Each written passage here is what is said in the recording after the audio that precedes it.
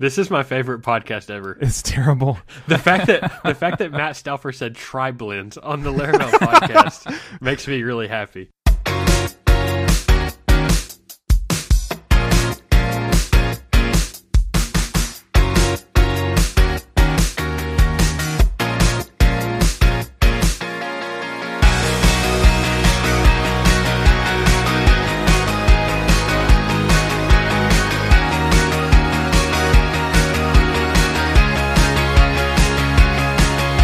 All right, welcome back to another episode of the Laravel podcast. I'm your host, Matt Stauffer. Guys, can you introduce yourselves?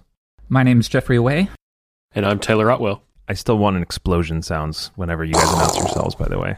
Boom. Yeah, I'm going to get one of those little soundboards, like a Simpsons soundboard or something. So this week, all three of us at varying times have folks come to us and say, how do I get started, or how do I learn more, or how do I this? And sometimes it's about the higher level ideas about becoming just the best PHP developer that's ever existed, the best Laravel developer. But sometimes it's someone who's never written code, a line of code ever, and wants to learn Laravel. So we thought it'd be cool if for a week, for this particular episode, we just talked about learning for a little bit, and tools and sites and books and which language you learn first and all that kind of stuff. So I'm just going to be asking some questions one after another, and we'll see where it goes. So this isn't actually how I planned it first, but I'm actually going to start with this one right here, which is if I eventually want to be a crack Laravel developer and I've never coded before. So let's say I, just got out of school, or I'm just switching, from, English or something. And I say, you know what, I really want to be a Laravel developer. I want to do what you guys do. Where do I start? And the second half of that question is usually, well, okay, I understand that it's probably worth learning this and that, but do I need to learn JavaScript, or should I learn? So for you guys, if somebody just has never written a line of code in their lives, what programming languages would they start with for starters? I've thought about this a lot because they actually have these sort of intro to coding workshops here in Little Rock, where I live. And I've seen different approaches. Like sometimes I start with JavaScript. I would say most of the time I see people start with JavaScript, which is kind of interesting, I guess, because like you don't really need a backend web server, and you can kind of have a little HTML page with some JavaScript where maybe you can do some loops and if statements and stuff like that. So that is kind of useful, I think. I'm not really one of those people that has like a strong opinion that you must learn on X language. So like I think even learning on PHP is pretty cool because it is 80% of the internet.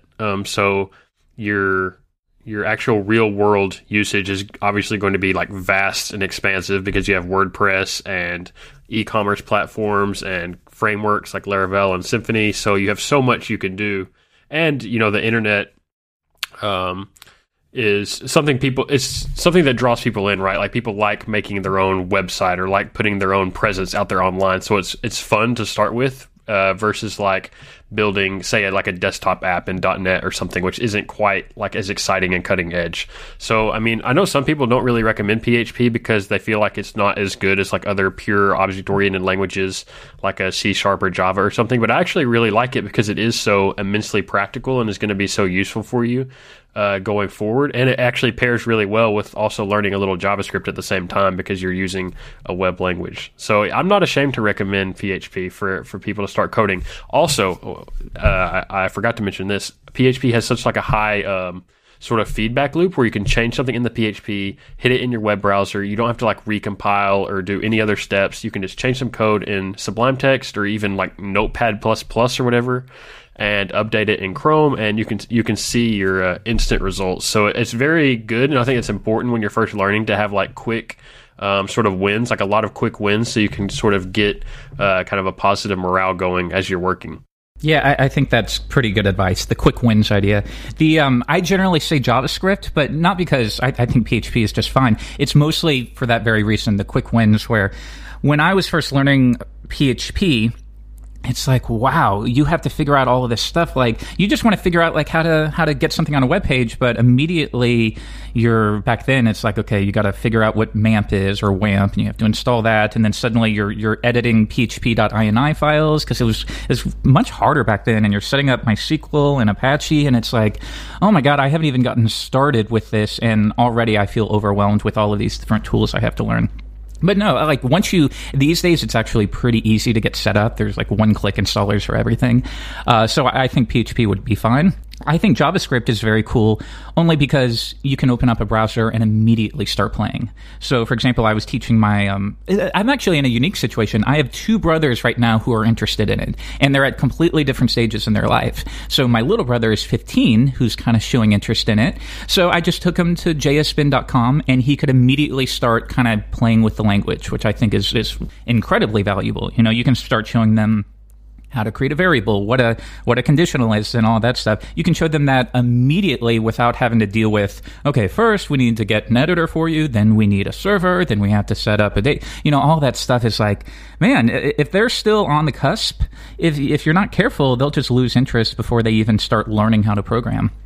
Now, my other brother, who's older than me, he's 37, and I think he's kind of experiencing this thing right now where, like, our industry is the most in-demand industry on the planet, and we make pretty good money, you know, compared to most other industries. So I think he's seeing that, and he's thinking, like, man, maybe I should just buckle down and learn this stuff, and my income will double. And it was hard because he was talking to me about this, and at one point he's like, if I can get up to speed on this, maybe we can, you know, go into business together. And it was kind of hard for me to explain, like, the amount of time you're going to have to put into this is extraordinary. You know, it's not one of the, I think he had in his mind that you buckle down for 6 months and you're good to go, you know, and it's like, you can, I just don't think it works like that. You know, it's like, for me, it took years. You hate saying that to people. Maybe in 6 months, if you work all day, you can become decent, but some of this just comes down to experience. I've been doing it for 10 years, and I still feel like there's so much I just don't understand yet. So it's hard to tell people what to do first when you know that the rabbit hole just goes so incredibly deep. I usually just turn it into steps. So it's like, okay, step 1, you need to learn HTML. Just focus on that for the next 2 months. Step 2, just focus on CSS, you know, and websites like Treehouse that are really good for beginners are great for that. And we're ignoring a lot of this tangential stuff, like how to use a terminal, how to manage like stuff on the file system, like stuff we just assume people know. Oh, yeah. Or as simple as, where is the curly brace, or where is the semicolon? You forget, like, it's just common sense. It's not common sense for people. I was telling my little brother, okay, hit open curly brace. And he's like, okay, where is that? And I was like, all right, shift. And then you forget how much you've learned, because that stuff, it's like, you don't even begin to think about that. But some people do. So yeah, it's overwhelming for them, I'm sure. Yeah. And it's interesting. I think we, especially as people who've like kind of been teaching ourselves as we go, like, there's a sense of, there's part of our memory that says, yeah, man, you just teach yourself, you just learn some HTML, some CSS, some JavaScript, a little bit of PHP, you're good to go. But like, just thinking about like, where were you 5 years in? Like, where were you 10 years in? Like, would you pay that person today, like, to do the work you're doing right now? No, they wouldn't be nearly capable. Like, I've been doing this for 96. So is that 19 years? And I still feel like a hack. Like, I still feel like I'm barely good enough to do it. And so I'm with you guys. It's super discouraging. But I think one of the things that helps is giving people little opportunities to see whether it's something that is worth them devoting the next 5 years, 10 years of their lives to. So one of them is definitely discouraging this. Like, people see, oh man, you know, it's self-taught. You know, you just told me that a computer science degree is not the right answer, and I can make a ton of money. And I see 19-year-olds making a lot of money doing it. Therefore, it must be something I can teach myself very quickly and make a lot of money really quickly. And it's like, and you gotta like make sure that the language or the message we're sending is yes, you can teach it to yourself. Yes, that may be even the best way to do it. Or it might be better in a CS degree. And yes, you can eventually make a lot of money, but you're not going to make a lot of money when you start, and it's going to take you a long time to get to the point that you want to get to. So what I try to do is I try to get people on, and I'm actually doing this with 3 people right now. So my younger brother, he took some HTML, CSS, JavaScript, and a little bit of PHP at a community college a few years back. But he's not able to make any money off of it right now because he just kind of learned that, and then that was it. So I'm handing all my old clients over to him. So all my old WordPress clients that I still maintain from back in the day, and just the people who I did little one-off HTML and CSS work, I'm handing them off to them. And so he's getting kind of a slow in. So that's something nice to be able to have, like, look, Titan doesn't take small clients, so to be able to have people who are learning, who I can say, you're responsible for this, and you come to me with any questions, and I'll vet your work before you deliver it. That's a cool thing. But for a lot of people, I've got 2 other guys who are just literally in a different field and said, I want to learn this. And I'm like, okay, cool. HTML and CSS and JavaScript on Treehouse. That's the thing. I want you to be able to build. I want you to be able to draw something on a whiteboard and do something reasonable. And I want to be able to build it in HTML, style it in CSS, and do really basic, rudimentary jQuery and JavaScript.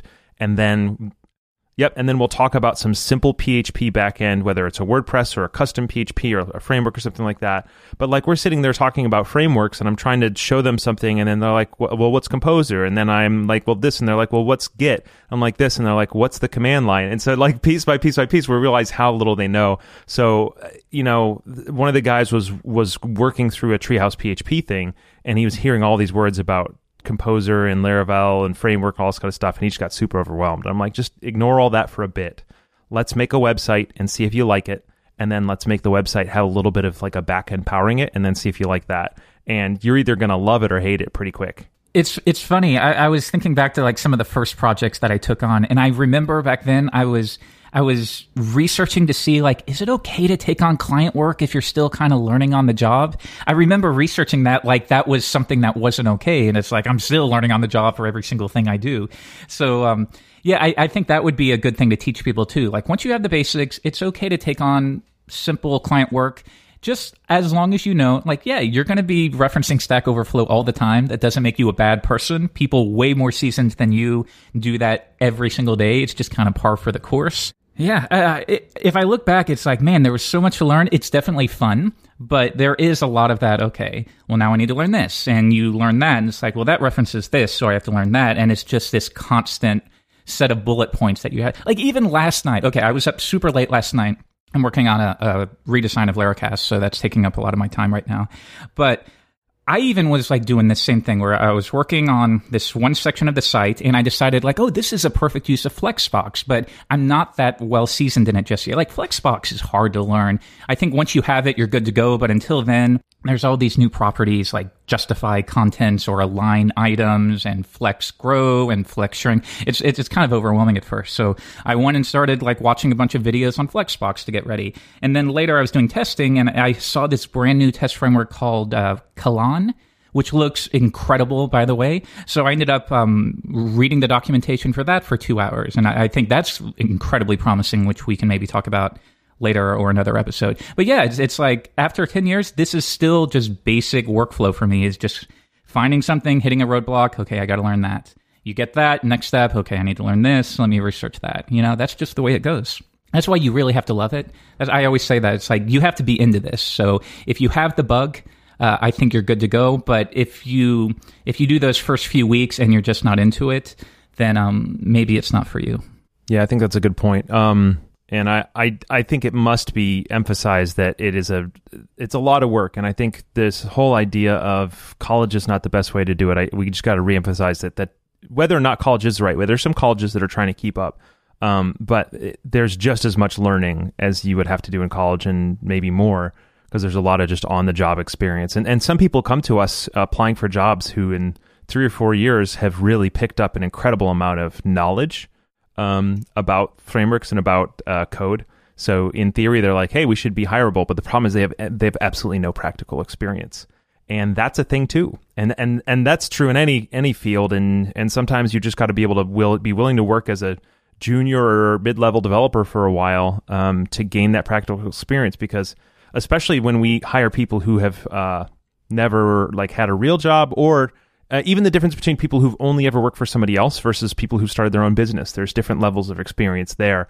People who've been freelancing since the 90s, have a similar level of experience to Dan and I that brings a certain kind of benefit as an employee, and we definitely weigh that in the hiring process. So, okay, so good. Oh, just real quick, I just remembered 2 things that I always hear. The first one, I'm sorry, I remembered one thing that I always hear is people say, I want to learn how to code, but I wouldn't know what to build.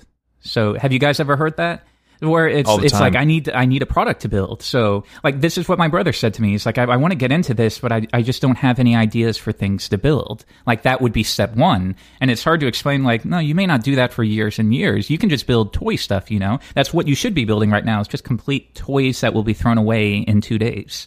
But yeah, that's a common thing that comes up. What do I build? I think one thing that makes it sort of deceiving how long it takes to learn is like, I don't know if you're like me, but I had my first computer at, I think, like 12. And all of those years of like just tinkering around on the computer like give you a foundation for doing computer things, I feel like. But from the outside, it looks like, I went to college and took like 2 or 3 programming classes and became a programmer. But I really think you have to trace it all the way back to like childhood and like playing around with the files, playing around with like hacking around on your computer and doing, just trying to mess with it and install things and tweak things and blah, blah, blah. And I think all of that sort of gives you a good foundation too. That it takes a while to get comfortable with all that stuff. Yeah. And that's not to say that somebody can't gain that, somebody who doesn't have that experience of being a geek since childhood can't ever get there, but it's worth noting that those things have an influence, and there may be a little, you don't always notice them. Oh yeah. So one of the things that people who are in this situation are starting to do more often is the boot camps. And there's a lot of controversy around these boot camps where you're talking about, you go really in depth for 6 weeks or 6 months or whatever it is, and you just learn usually Rails and front-end stuff. Sometimes it's JavaScript-based. I doubt if there are any PHP ones, but maybe there are. And you learn, and then you come out, and you're supposed to be hireable right away. And there's definitely diversity among them. We just talked to somebody recently who went to Nashville Software School who's supposed to do things different than the other boot camps. But I just wondered, have you guys either had any thoughts about the boot camps or interacted with people who come out of the boot camps and had positive, negative experiences? Or is this something you guys haven't had much exposure to yet? I think boot camps are pretty amazing, actually. I don't have any criticism whatsoever. Maybe beyond the notion that in 3 months you'll be hireable. If you are hireable, I mean, it has to be like entry level. I just personally don't know how that works, because I remember when I was learning, I had plenty of nights where I was up till 3 a.m, where I have like 3 books in front of me trying to figure out just basic CSS. Some of this just comes with time. It's not like, I'm not sure you can just cram it all into a 3-month period and then get 2 years worth of experience. I don't know. Maybe you can. I've never done a boot camp, so I don't know. Maybe you can. But regardless of how talented you are when you come out, I think it's a great idea to just expose yourself in this world every single day, like regular school. I think is a great idea. Yeah, I don't have a ton of experience with boot camps, but depending on the cost, I could see where it could be a beneficial thing to like immerse yourself in something. And it sort of reminds me of like, if you've ever known someone that did like English as a second language training, like a lot of times they'll have like a boot camp like that where you like really like dive into the language you're trying to learn for a few weeks and try to just soak up as much as you can. So, I mean, I've seen that kind of approach in other fields, but I haven't really talked to enough people that have done it in the software field to know like how beneficial it actually was for them after the fact. Yeah, I don't have enough of that yet. I'm really hoping to soon. I do know that they usually cost tens of thousands of dollars. So there's been at least some criticism saying, well, yeah, what you're doing is helping, kids who or adults who have the safety net of being able to not work and spend that much money. So there's some criticisms there, but I mean, the same thing is true in some places for school. I mean, so maybe there could be financial aid for them. But in general, when I look at it, I feel the same way. I like it. I think in-depth interaction with that kind of stuff is good. I have seen attitudes from some folks that says, I came out of a boot camp, you should be able to hire me now. And that I don't think that's true at all. I think that's silly. But I just came out of a boot camp and I may be ready for a junior position. I think that's true. And I've kind of started to look at a boot camp a little bit more like an alternative to a computer science degree. So like, you don't come out of college and expect a senior development position, so don't come out of boot camp and expect a senior development position. But if we're telling people a CS degree might not be the way to go, 4 years and $80,000, a boot camp, a couple months and $15,000, where it's all practical hands-on experience with people who actually work in the industry, that might be the new way for a web developer to at least get up from nothing, to CS or to junior hireable, I guess. I think it maybe rubs me the wrong way just a little bit, because just the basic idea of like, dig into this for 3 months and then get a job, it makes me feel like it's not giving our industry the respect it deserves. Because it's like, I get this with my mom a lot too, where sometimes I can pick up on this feeling like she doesn't think what I do is worthy or as good as like a real engineer's job or a real doctor. And it's like, you're putting the same amount of effort into it. You're never, it's like you're never not learning. You're putting a decade of your life into this easily, and then you'll just keep going. But sometimes I still feel like it's like, well, you were on the computer when you're 13, like Taylor said, and you're still doing it now. So, I mean, this just isn't that hard. And that's where I've even heard people like, can I do this? And it's like, well, yeah, if you want to put in the work, just like if you wanted to become a doctor or a regular engineer, if you put in the work, you can do it. But this isn't something you can just learn in 2 months. So maybe that's why it rubs me wrong a little bit. But other than that, yeah, like I said, I think a boot camp is great. Just any way to immerse yourself into a community and just be surrounded by people who love this. I mean, how could that be a bad thing? Yeah, I just did a quick calculation on the boot camps thing, and like if you were in a 3-hour college course, so 3 hours a week for a whole year, or for 36 weeks, which would be like a college year, that would be I think 108 hours. And if you were in a 3-month boot camp for 40 hours a week, which is what this one was that I was familiar with, that would be like 400 hours. So you can actually get quite a bit of time in the boot camp. So I guess it could be feasible. You'd have to soak up a ton of knowledge and like really have your listening ears on, I guess. And I think what we kind of just mentioned is the concept is good, but the attitudes within it or around it can be good or bad. But that doesn't make something good or bad just because people have the wrong attitude about it. So, okay, so what are the quintessential books every backend developer should have read? And so this may be one that you need to read right when you get started, or it might be one that you need to read a couple of years in. But just do you have a list of books where you're just like, man, if you have not read these are the books you need to read? And I know I didn't give you guys time to prep on this one, but I want to see if you have any ideas. So are we talking still from a beginner's point of view? Like what would we recommend to a beginner? Anywhere. Yeah, this question is less what should someone start with and more at any time along. Let's say someone's been programming for 5 years and says, you know what, I feel like I've read some really good books, but I feel like there's probably some like foundational ones that everyone should have read that I haven't read yet. Could you give me your list that I should have read before? I'd have to go look at my bookshelf. I think I know, I'm doing the same thing. I think everyone has 1 or 2 books where you just think like, oh, so many things clicked when I read that book. That's such a good feeling when something clicks for you. For me, God, I don't want to sound cliche and reference some of the common books, but it's true. You know, those clean code books, it's like those do open your eyes in many ways. Database fundamental. There's one called Databases for Mere Mortals, I think it's called. Even if you're well seasoned in SQL, it's an amazing resource. I find a lot of people, and this was definitely true for me, you learn kind of the basics of working with the database, and then you just kind of make it work from then on. You just kind of pick things up slowly, but a lot of people I found like don't really focus on good database design, and I think you'd be amazed by how many working developers kind of struggle with what a group by actually means. I think you'd be surprised, actually. I think a lot of people just kind of wing it and see if it works. So I would recommend really learn that stuff. It made a huge difference in my career. What else? Clean code. There's the Ruby. What's the famous one by Sandy Metz?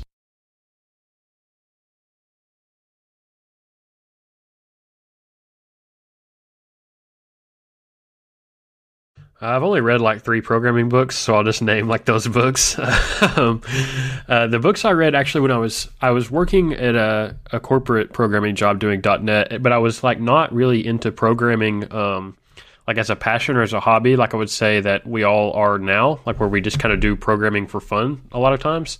So the first books that kind of like lit that fire under me to be really interested in programming like as a craft were I remember Pragmatic Programmer is one of the first programming books I read, which is really good. And that's not like a technical book per se, but it's just about programming in general and being a good programmer. Another book that was really good, which is also not a very technical book, is Getting Real by 37 Signals, which like really inspired me in terms of like building good products and stuff like that. And then a third book, which I actually do not hear mentioned very often, is this book called Peopleware. It's a kind of a classic book, written in 1999. I see on Amazon it's $5 for the paperback, but it's called Peopleware: Productive Projects and Teams. And I read that when I was on like sort of like a Death March .NET project that was just like really struggling. And it's actually a really classic book on productive teamwork and management and stuff like that. So all 3 of those books were really good. But I remember Pragmatic Programmer especially was one of the first programming books I read that really sort of like inspired me to be a great programmer. All right, so I'm curious. Taylor, how do you personally keep up on things? Like, do you just prefer just get in and code and learn along the way?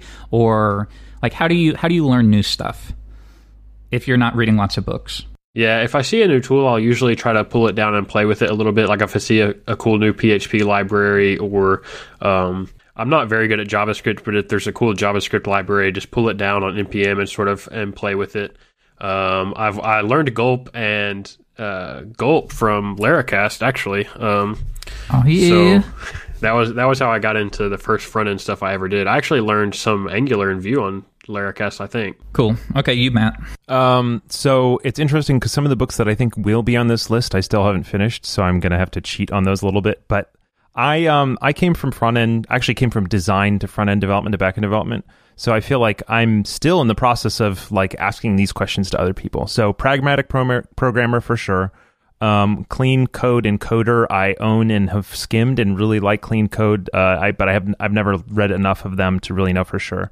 It's interesting because some of the ones that the folks I hang around tend to recommend having to do with patterns of enterprise application architecture and stuff like that, head first design patterns. I think it's good to have an exposure to those, but I don't know if I would say, man, every developer must have read these, because I think they're good in particular contexts and not useful if you don't find yourself in those contexts. Interestingly, some of the books that have informed my thinking the most are actually front-end books, but I kind of am on the verge of saying everybody should read them anyway. Interestingly, if you ever do any front-end work at all, some of the stuff is common now, but Even Faster Websites by Sanders, I think, was the foundation of a lot of the why slow stuff that we all kind of know now, like less HTTP requests and all that kind of stuff. That book is where it came from, and it's really good to have it on reference, because if you ever need to know more about those recommendations you're getting about e-tags or caches or HTTP status requests, that's where it comes from. Also, the JavaScript, the good parts, especially if you work in JavaScript, but even if you don't, just understanding a little bit. And I think that's the thing for me, is some of the stuff that has been most helpful for me as a programmer are the kind of the best ofs from other languages. And I know the good parts may not be the best ofs. Like there's one called Maintainable JavaScript that has really helped me understand how to write, big amounts of, we all know how to write like a little bit of JavaScript, but writing big amounts of JavaScript for big sites on a team, it was really helpful for me. But also, the Growing Object-Oriented Software Guided by Tests, and then the Sandy Metz book, which is practical object-oriented design in Rails Ruby. or something? Nailed in it. Ruby, yeah. Nailed it. That's it. Okay. I feel like, Don't Make Me Think, which is a UX and UI kind of thing, but just for your understanding of what your website should present to the user and how you should be doing that kind of stuff. And I found that the type of stuff that has to do with how I'm solving problems is often the stuff that makes me a better coder, not just things that are about code in particular. And I found that some of the best stuff for that is stuff I've only ever skimmed. So again, I'm cheating to recommend it, but like extreme programming, working effectively with legacy code. There's this book that Adam showed me about called Are Your Lights On?, which is just about problem solving in general. These kind of things are just about problem solving and communication and that kind of stuff. Like there's another book here called Nonviolent Communication that is not about programming at all, but the way I've read it has really helped me think. So it's interesting for me because I think that I'm less likely to say, oh yeah, these are the best ones. And of course I've got the, what are the purple books? Is it Rocks or whoever those ones are? PHP and MySQL web development. That thing is like 800 pages long, and I read every page like a long time ago. There's something to be said about just having kind of worked painfully through one of those one day. And I think that the book apart, all of them are worth a read. Absolutely. Now, I would say actually on this note, everyone brings up the tech Bibles we always talk about, like the Design Patterns book, the white one with the blue border, and there's a couple other. I think it's okay if you read those and think, what the hell am I reading? One of my favorite podcasts, we have to bring up DHH at least once per podcast. I was listening to him, I can't remember, some podcast or some keynote, and he brings up the fact that those books are about the worst things imaginable in terms of teaching. Because, if you read them, it's like, what am I reading? They're using examples that really don't apply to the web even remotely. So, and it's like, you have to work through them. And even then, it's like, they are not designed in a way to be friendly to students. They are not teacherly, if that's a word. So I think it's okay to look at those books and just think, oh my God, this isn't for me. That's perfectly okay. Everyone recommends them because, like, if you dig deep, you can kind of extract some stuff from it, but they are not good resources in terms of teaching, even remotely. And I was glad to hear DHH say that, because I've always thought that, but then it's almost like blasphemy if you even remotely criticize one of these cherished books in our community. Yeah. So it's okay if it's not your thing. There's a book, and I can't remember if it's How to Win Friends and Influence People or not, but my friend Eric Regan, who runs Focus Lab, he recommended, he does a lot of these kind of soft skills type books. It helps him run a business. So especially if you're interested in not just being head down in code, but also kind of thinking about businessy stuff, it's worth kind of stepping outside of just some of the code ones and thinking about books that are a little bit more about just working with people. The Mythical Man Month is one that everyone refers to all the time, but almost nobody's ever actually read it, but it might be worth buying it and skimming it. And Extreme Programming's there. I know Agile Software Development and Principles, Practices, Patterns, whatever that one. So yeah. All right. Well, there's clearly way more books, but we're super short on time, and I'm trying to think of what else. You know what? There's one more thing I want to talk about before we close it up for the day, which is we've talked about this before, but one thing that's really common when you're learning is that you learn a new trick, and then that trick is what you do to absolutely everything, right? And we kind of tend to reference the ones that have gone through the Laravel community, whether it's repositories or commands or whatever. But like, are there any things that as a learner you can do to identify when you're about to, see, what is it when you have a hammer, everything looks like a nail, to identify those things where like you're super excited about one thing or another and avoid just abusing it? Or do you just learn those just by doing it wrong and then seeing that in retrospect? Yeah, I feel like you have to work through it. I don't know. Like, I think it's basic human nature to learn something, get very excited about it, immediately want to try it out on projects. And then once you go through that, you're like, okay, now I can lay back and I know this is kind of cool to know, but I don't necessarily need to do this all the time. I'm not sure if there's necessarily any other way, though, when you get excited about something. There have been a few things in the Laravel framework I've even seen where like you can tell Taylor got excited about something and then maybe pulled back a little bit once you have time to live with it. I think that's just the way it goes. I'm not sure it's necessarily bad. I think we need to be careful again when it comes to Twitter, where people kind of push these things very quickly, and we're also new to some of these new concepts. So that rubs me the wrong way. But other than that, I just think it's just part of the learning process. I think we've at times kind of decried the fact that community leaders can get really excited about something and then kind of share with everybody. But I think there's something worth knowing is that like no matter how long somebody's programming, no matter how many followers they have or how excited you are to follow them, they can still get excited about things, right? And then want to use them. So Jeffrey will try out a new JavaScript framework and get excited, and then he'll talk about that, or Taylor will, or I will, or whoever else. So I think there's something about all of us as learners and as followers of other people to just keep in mind. And that's not just other people to us; it's us to other people. It's the people who you respect are just as likely to get super excited about something and just talk about it because it's what they're learning at the moment, and that's just a part of life. So. All right, two more things, and then we're done. One, is there any one thing, whether it's a book or a language or a tool or a trick or a concept or whatever, that you wish you had known when you got started? If you could go back and tell yourself, however many years ago, decades ago, this one thing, go do this, or here's a piece of wisdom I can drop on you or something. Is there one thing that you wish you had known back then?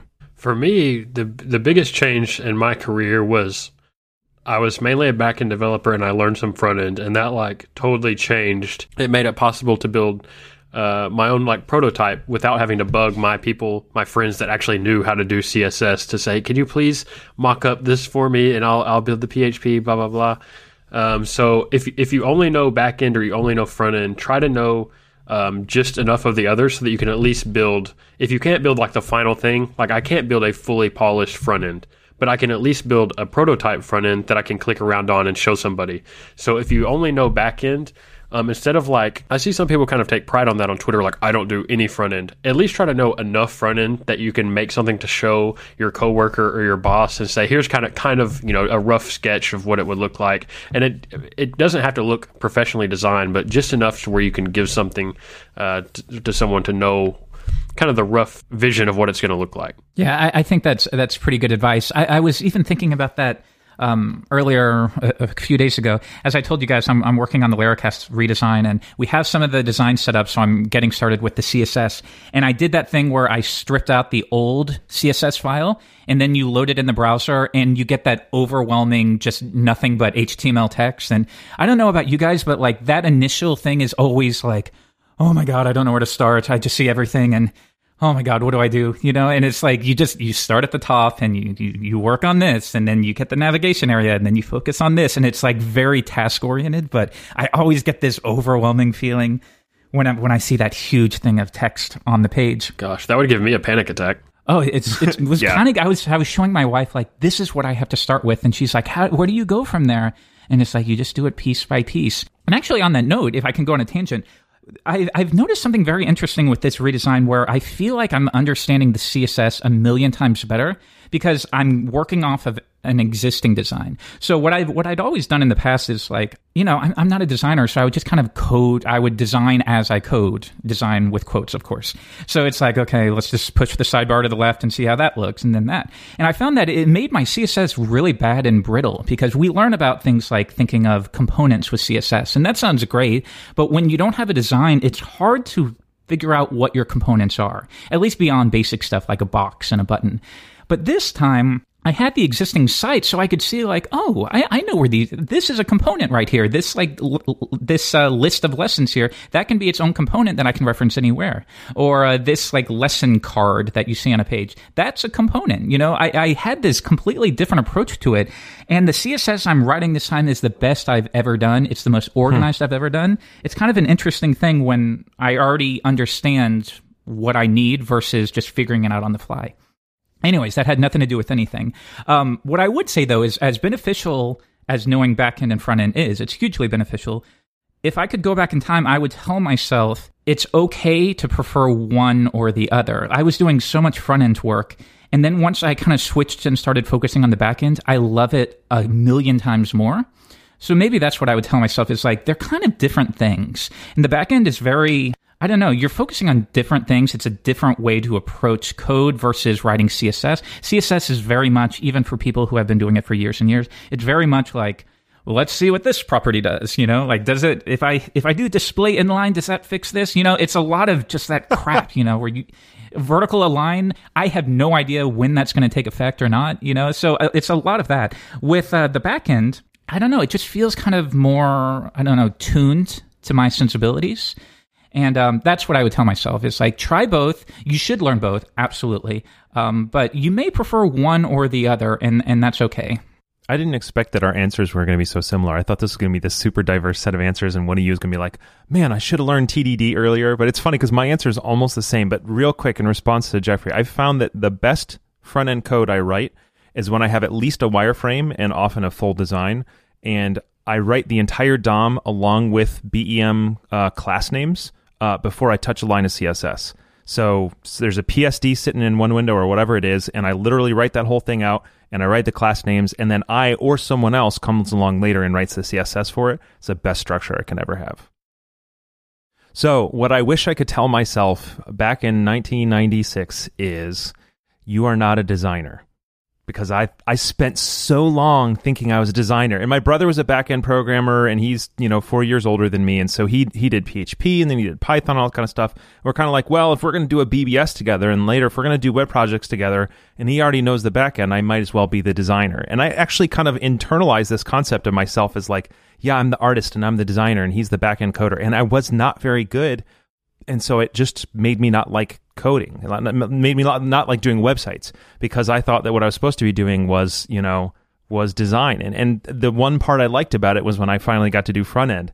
And so that's why I was, CSS came out, and I was like, oh, this is great. And JavaScript, I got really good at JavaScript really early, but JavaScript wasn't seen as a real programming language back then. It was just part of the front end. And so I knew just enough PHP to like tweak the things my brother had sent me. But I basically left programming for years and years and years because I wasn't any good as a designer, and so it just kind of burned me out. And when I came back, and I saw the work was in backend, so I really, really threw myself deeply into backend, and I was like, oh, I like this. I'm good at this. This lines, it's like you said with your sensibilities. This lines up with the way my brain thinks, and I'm satisfied in this, and I'm actually good at it. And I mean, I still love the front end, but I don't design at all because I'm not any good at it. So like, why build your identity around something that you're terrible at? So if I could just give myself that cathartic moment or whatever earlier, I think I could save myself that's some pain. Amazing advice. Like, that's you much better phrased exactly what I was thinking. The idea of like, I felt like I had to be a designer, and I felt like I had to do everything. And it's like, no, I'm just not good at it. It's like a comedian. You know, if you're a funny comedian, that doesn't mean you also have to be a writer. That doesn't mean you have to write movies. If you can, wonderful. But these are very different things. You know, being a back end guy versus being more visual. The stuff that Jack McDade is doing for Laracast is so much better than I could ever do. And it originally upset, not with this design, but originally years ago, it upset me because I felt like this is learnable, but it just doesn't come out as well for me. And it's like, no, it's okay. You have your wheelbarrow, you know? And yeah, maybe I thought that you had to do everything. You had to be the designer. You had to do this. And it's like, no, in real life, there are people where their only job is just to maintain and build this API. That's their entire job as a coder. There's other people who do this, you know. Everyone has their areas of focus. If you're not good at one, that doesn't mean you're not a coder. It just means you're better off over here. So very good advice, Matt. Thanks. I actually went to college originally for graphic design because I was like, I've already got a job. I'm writing PHP and front end stuff. But I'm supposed to be this kind of all-in-one person, and I'm not any good at design. I'm a designer, but I'm good at design. So I went to school for graphic design hoping they could teach me how to be a better designer. And I was in that for 2 years, and I finally left because they were trying to teach me about code, and they were trying to teach me about business. They're trying to teach me about Illustrator and Photoshop. And I ended up helping my graduate student assistants with their theses because I already knew all that stuff. And I was like, I don't care about this stuff. Just teach me how to be a better artist. And finally, I learned 2 years in, there's no such thing as teaching you to be a better artist. Some of those things are you have that sensibility or you don't. And I switched off and became an English major, but that was the switching moment where I realized I'm just not a designer. So it took me a while to get back to web after getting burned there. A good example is music. Think if you play piano or guitar, you could be an amazing musician. That doesn't necessarily mean you're a songwriter, you know? It may mean you are, which is great, but if not, it's perfectly okay just to be an incredible musician who's not a writer. It's okay, you know? People kind of have their own areas of focus, and that's just the way it goes. That's why it's really annoying when people can do both, where it just pisses me off, because you're not allowed to be great at both of these. You have to focus on your thing. Get in your lane, right? So those people exist, unfortunately. Yeah. One last thing before we go. All three of us are married. Do any of you, or do you own any piece of clothing that if your wife tried to throw it out, it would be a fight? Especially if it's one of the pieces of clothing that's more likely for a wife to want to throw out. So I'll start with this. Y'all can see this navy. This is a plain navy T-shirt I'm wearing. For the listeners, I'm wearing a plain navy T-shirt. It has absolutely nothing on it. It's just a navy T-shirt, but it fits pretty nice. And Matt and Jeffrey can't see this, but I actually have 15 of these T-shirts. I have 15 of these navy T-shirts, and it drives Abigail crazy. But if on days like this when I'm not going anywhere, I just grab one of my navy T-shirts out of the top drawer, and that's what I wear that day because I'm just going to be working from the house. I'm not going to any kind of co-working space. And she thinks that's pretty nuts, but it's actually kind of nice to have 15 of these same T-shirts. That's fantastic. I love it because, first of all, so my wife bought me some shirts for my birthday, and I went back to the same store this weekend and just bought more of them, just in different colors and different, because it's the same thing. I want to I want to be able to dress nice and dress in fancy stuff like that, but there's something, even among my nice stuff, but especially in casual stuff, to just be able to just consistently, I've got this, I know it works, I know it fits, I know the things that it works together with, I don't have to think about matching things in the morning. What's interesting, though, is moving towards the plain simple shirt in that direction. I'm sorry, I'm taking this way. I care about fashion. The blue shirt looks good at you. It brings out your eyes. It's a good look. And I'm doing the same thing. I'm finding that I wear black and gray though. So, but it's the same kind of thing. I'm just have more and more and more black and gray crew neck T-shirts. Yeah. So the background on this T-shirt is actually Ian Landsman will remember this, but the Johnny Ive headshots in the Apple videos. I don't know if you've noticed, but he's got this super nice navy T-shirt, and it looks really thick, and there are discussions online trying to figure out what brand T-shirt is he wearing because it's a really heavy material and it's a really nice T-shirt and it just looks nice.